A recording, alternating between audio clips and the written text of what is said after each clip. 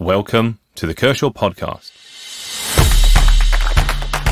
a series of conversations with industry experts talking about how we supply and procure digital services.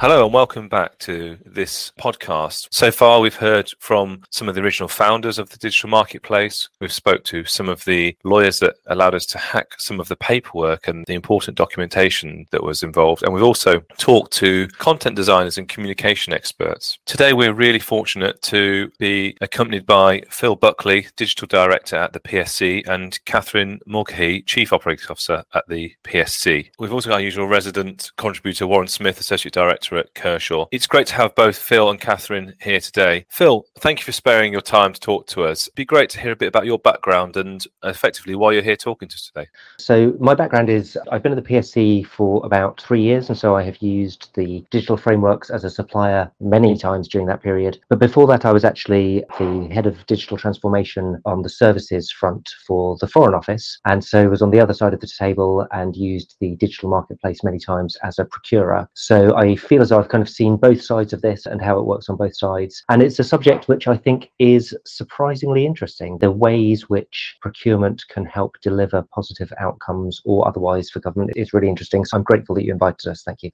It's great to have you here. Catherine, it'd be great if you could just tell our listeners a bit more about the PSC and what you do and the services you provide. So we are the PSC, and the name comes from the term public service consultants because we're a specialist consultancy that works only in public services, so public sector organisations, supply chains. Our mission is to make public services brilliant. We're still a small company growing and trying to make big impact for the clients that we work with who share that point of view. And let's start things going with a look back at sort of the last 10 years. The GDS was created and Cabinet Office had these broader functional reforms. These laid the foundations for the current decade. What do you see are the fundamental success factors to enable all of government and the whole of government digital transformation to take place? Well, it seems to me that the fundamental success factors for any framework are almost in two buckets. The most kind of primary objective, of course, is to enable government to find the right supplier at the right price for the job and therefore get best value for the taxpayer. I think as I've kind of worked with the digital frameworks over the years, I myself have kind of learned all of the extra value which a really good framework can do. In particular, adding things like you can see political goals being added to frameworks, including, for example, adding social value. You see a lot of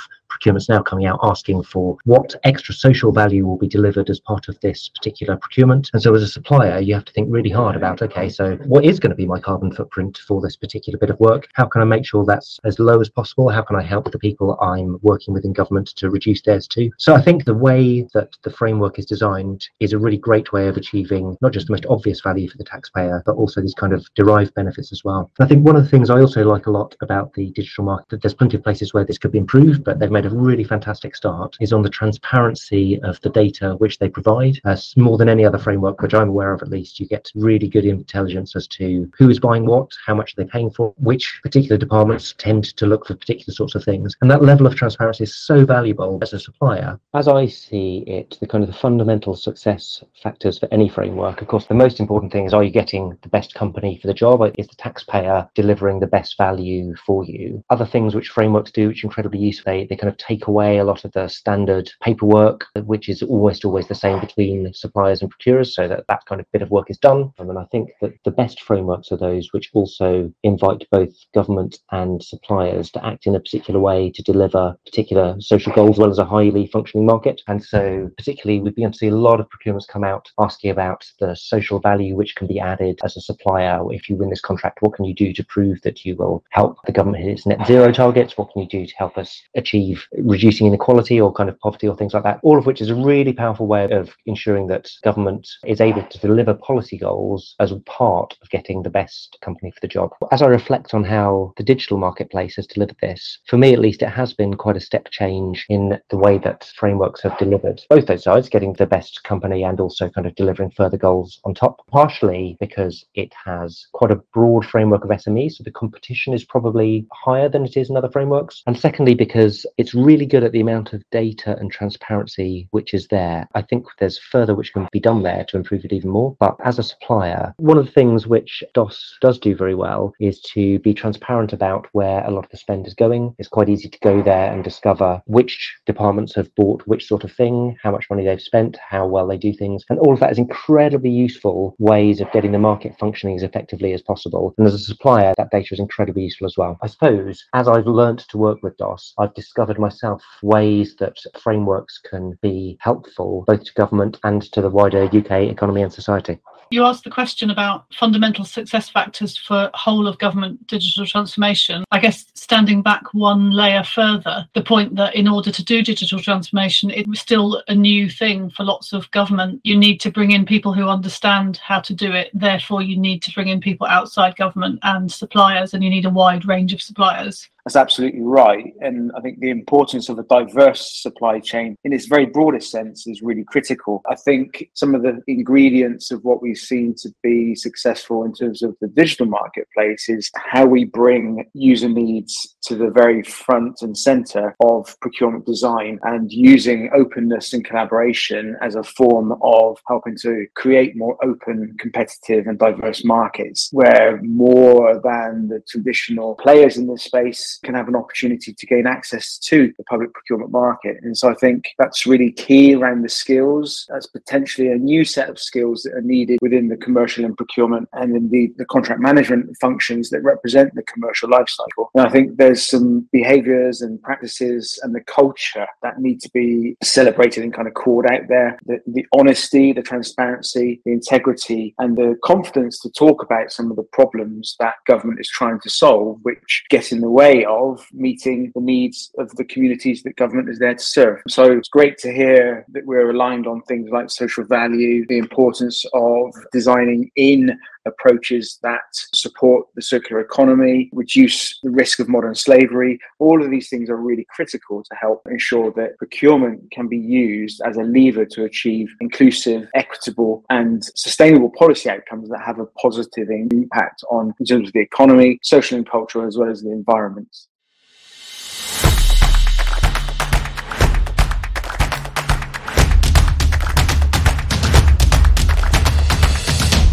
Phil, it's great you touched on transparency and the fact that the digital marketplace, in your opinion, allows for that greater transparency. As a supplier that uses the digital marketplace, what has this meant for you as an organisation? And does the transparency, even when you don't win work, does that help you develop as a company? Unambiguously, yes, it does. When the framework is working at its best and everyone is compliant with it, you actually get some extremely good feedback, even if you're unsuccessful, as to what were the reasons you're unsuccessful. And, we track this very closely. We get as much feedback as we can. We kind of look at an answer by answer level. Gosh, have we done that differently? What happened? We often give similar-ish answers because people ask similar-ish questions. Are we consistently doing a bad job on that particular question? So almost definitely the framework has helped us improve our offer to government purchasers and to effectively make sure that we are delivering what government wants as effectively as possible. So we do use it quite a lot, and I think there's plenty more to come as well. At the moment, it's the purest spend data, which is transparent, and even that requires a fair amount of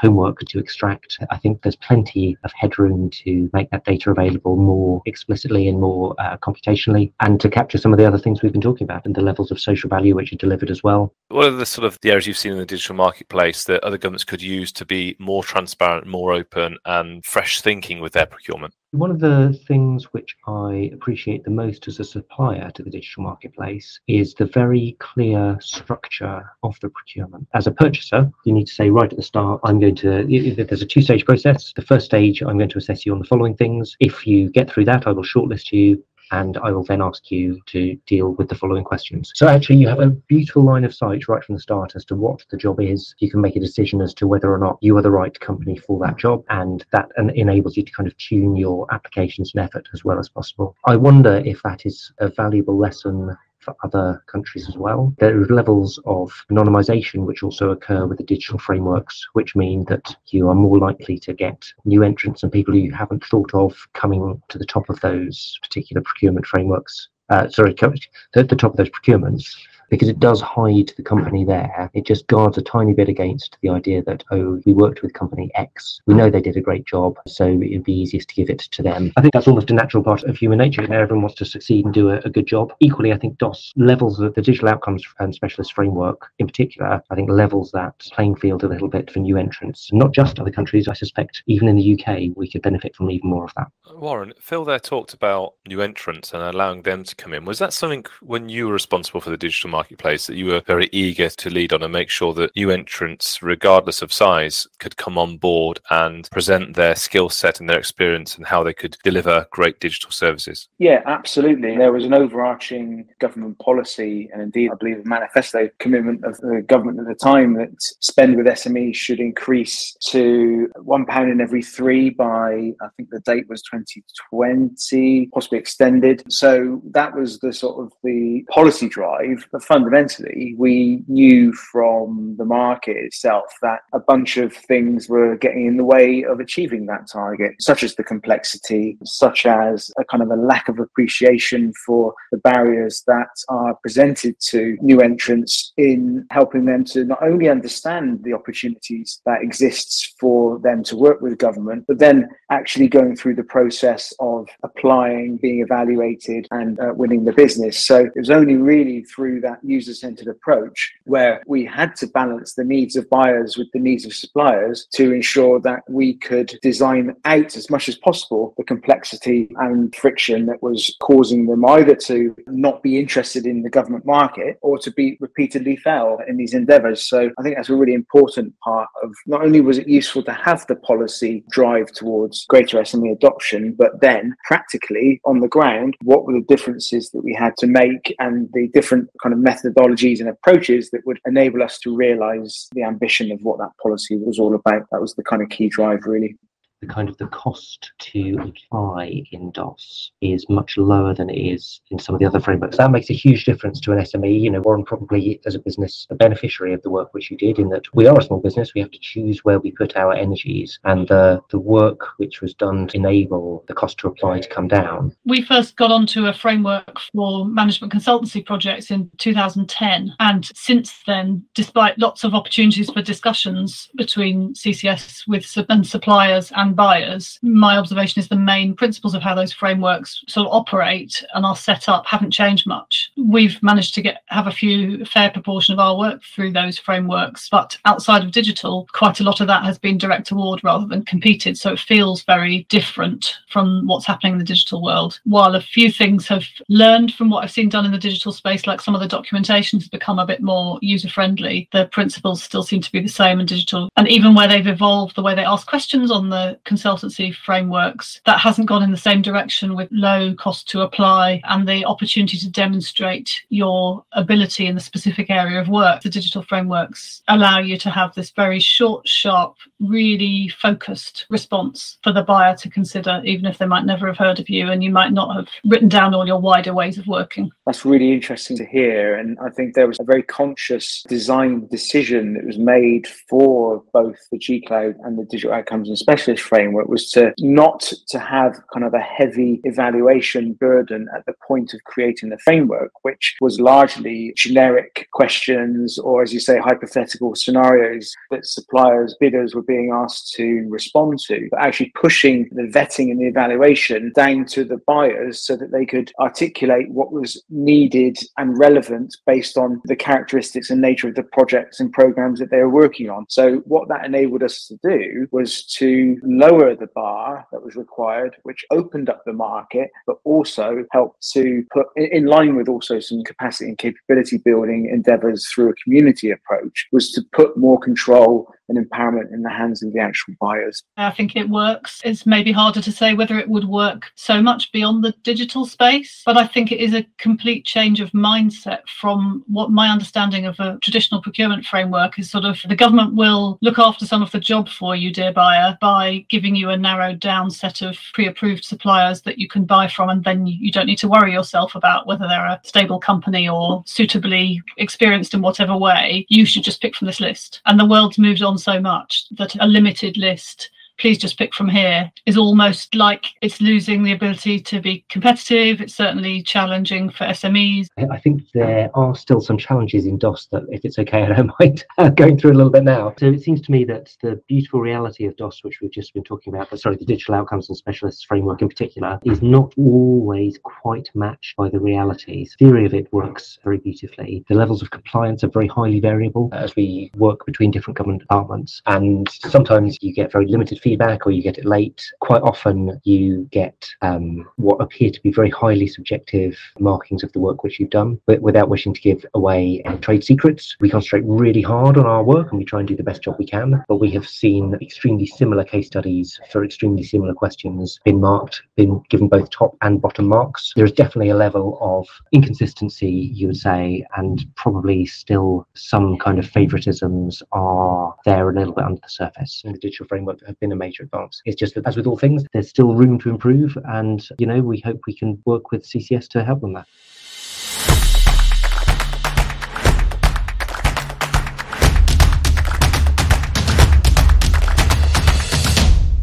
Great to have taken a slight sit back there and hear the three of you talk about your views. For me, I've taken three things away from this recent conversation: the transparency of opportunities, the transparency of spend, and also the transparency of who's successful in winning a competition. The speed at which procurement can take place and the speed at which bidders can put forward a bid and a proposal, or equally can decide that isn't for them. And also something that Catherine alluded to when we talk about low cost, and that's actually the digital marketplace was constructed to allow low-cost entry for new suppliers or those suppliers wanting to get onto the frameworks. So there's a low cost of entry for application of specific framework agreements, but also low cost to companies of all sizes, from micro, small to medium enterprise and to large organizations, low cost for bidding as well. And it's great to hear that, because at the end of the day, cost will be passed on to the taxpayer. And if we can make procurement through better documents, digital platforms, if we can make procurement easier and quicker while still being compliant, while still representing and achieving value for money, it's in the benefit of everyone. It's interesting now to move on slightly and get your view on significant change that's going to be taking place in procurement landscape. In 2023, we'll have the introduction of the new legislation transforming public procurement. I suppose our listeners would be keen to hear your top three important tips that practitioners who work with digital data technology and commercial teams should focus on to make sure that these reforms in procurement are actually realised and the benefits are delivered. I think we are only really at the start of what we can get out of the spend data. I think there's so much extra information around how many small and medium enterprises do each government department employ compared to each other? How many times do departments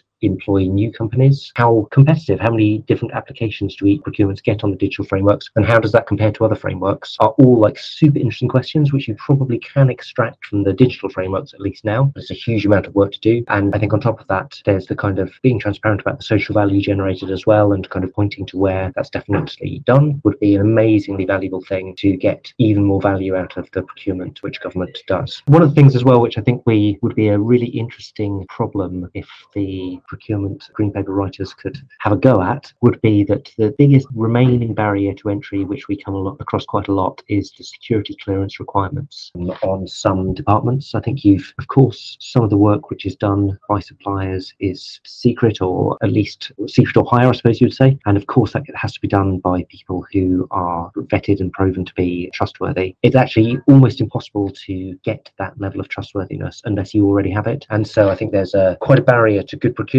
based around some of the other policy requirements of the government which they've got. So it'd be really super interesting to find out if there's some way that can be nudged and kind of chipped away at over the next period. In some of the other frameworks, the consulting frameworks I've been involved in, there used to be regular kind of almost account management meetings. And with the digital frameworks, there are so many suppliers, I can see that that's not possible. But that DOS and GCloud both have quite short refresh timescales. They only run for a year or so before they do a refresh. But I don't think I'm aware of being asked asked for my input for the improvements each time. I think that to hold that conversation in a digitally appropriate manner, engage the landscape of suppliers would be really good. I think it's really fundamental that there is a continuous, effectively a continuous program of capacity building using community-based efforts. I've called it out before, but I'll call it out again because I think it's outstanding work. But Buying Digital Community was set up purely around helping to develop the skills of buyers who use the digital marketplace to move away from kind of highly prescriptive requirements and traditional approaches to more outcomes-based approaches. The importance of understanding impact and value in a way which is helping to meet user needs. These were very different kind of design considerations for the procurement and buying teams involved with the digital marketplace. So I think that's a really important point to ensure that the right outcomes, positive social impact and benefits can be evidenced for the communities that the government is there to serve. And I think the point you made, Catherine, around engagement is really fundamental, not only in terms of the framework, design, delivery and continuous improvement, which is really critical, but also in terms of the buyers who are then using the framework. So we see it's still very much the case that good, genuine early market engagement is the exception rather than the rule. So I think that's something that really needs to flip 180 on that. And because of the new regulations that will be coming in, I mean, there's a huge opportunity to truly embrace the art of the possible in public procurement. There's going to be a greater degree of freedom and flexibility, but my fear is that unless people understand how they can use that freedom and flexibility confidently and creatively to deliver good commercial outcomes, I think people will just stick with what they've always done. And that will be a massive waste of the investment in creating a more flexible legislative landscape. So I think some of the key things there, and it links all these things together, is the importance of multidisciplinary teams, cross-functional collaboration, so that you've got the joint perspectives of commercial, legal, digital data and technology on definition of what needs to be procured, how it's evaluated and contract managed. I think I'm really encouraged by what I'm seeing from the teams who are working on the procurement reform. And there's a massive scale of task ahead in terms of that training, capability building and capacity building as well across the entire UK public sector. It's been great to talk to Phil, Catherine and Warren today and hear the views from a small organisation that is an active supplier of digital advisory, specifically in the public services space, a supplier that's on the digital marketplace, a supplier that has been around, its staff and founders have been around prior to the digital marketplace and has been open to suggesting improvements in the way the digital marketplace works. And it's been also great to hear about the views of Catherine and Phil of how we could potentially advance some of the thinking. So thank you very much to Phil and Catherine from the PSC, and thank you very much for Warren Smith for joining today. And we look forward to broadcasting another podcast where we celebrate the 8th anniversary of the digital marketplace. I've been your host, David Kershaw. Thank you for listening. Subscribe and stay tuned for more.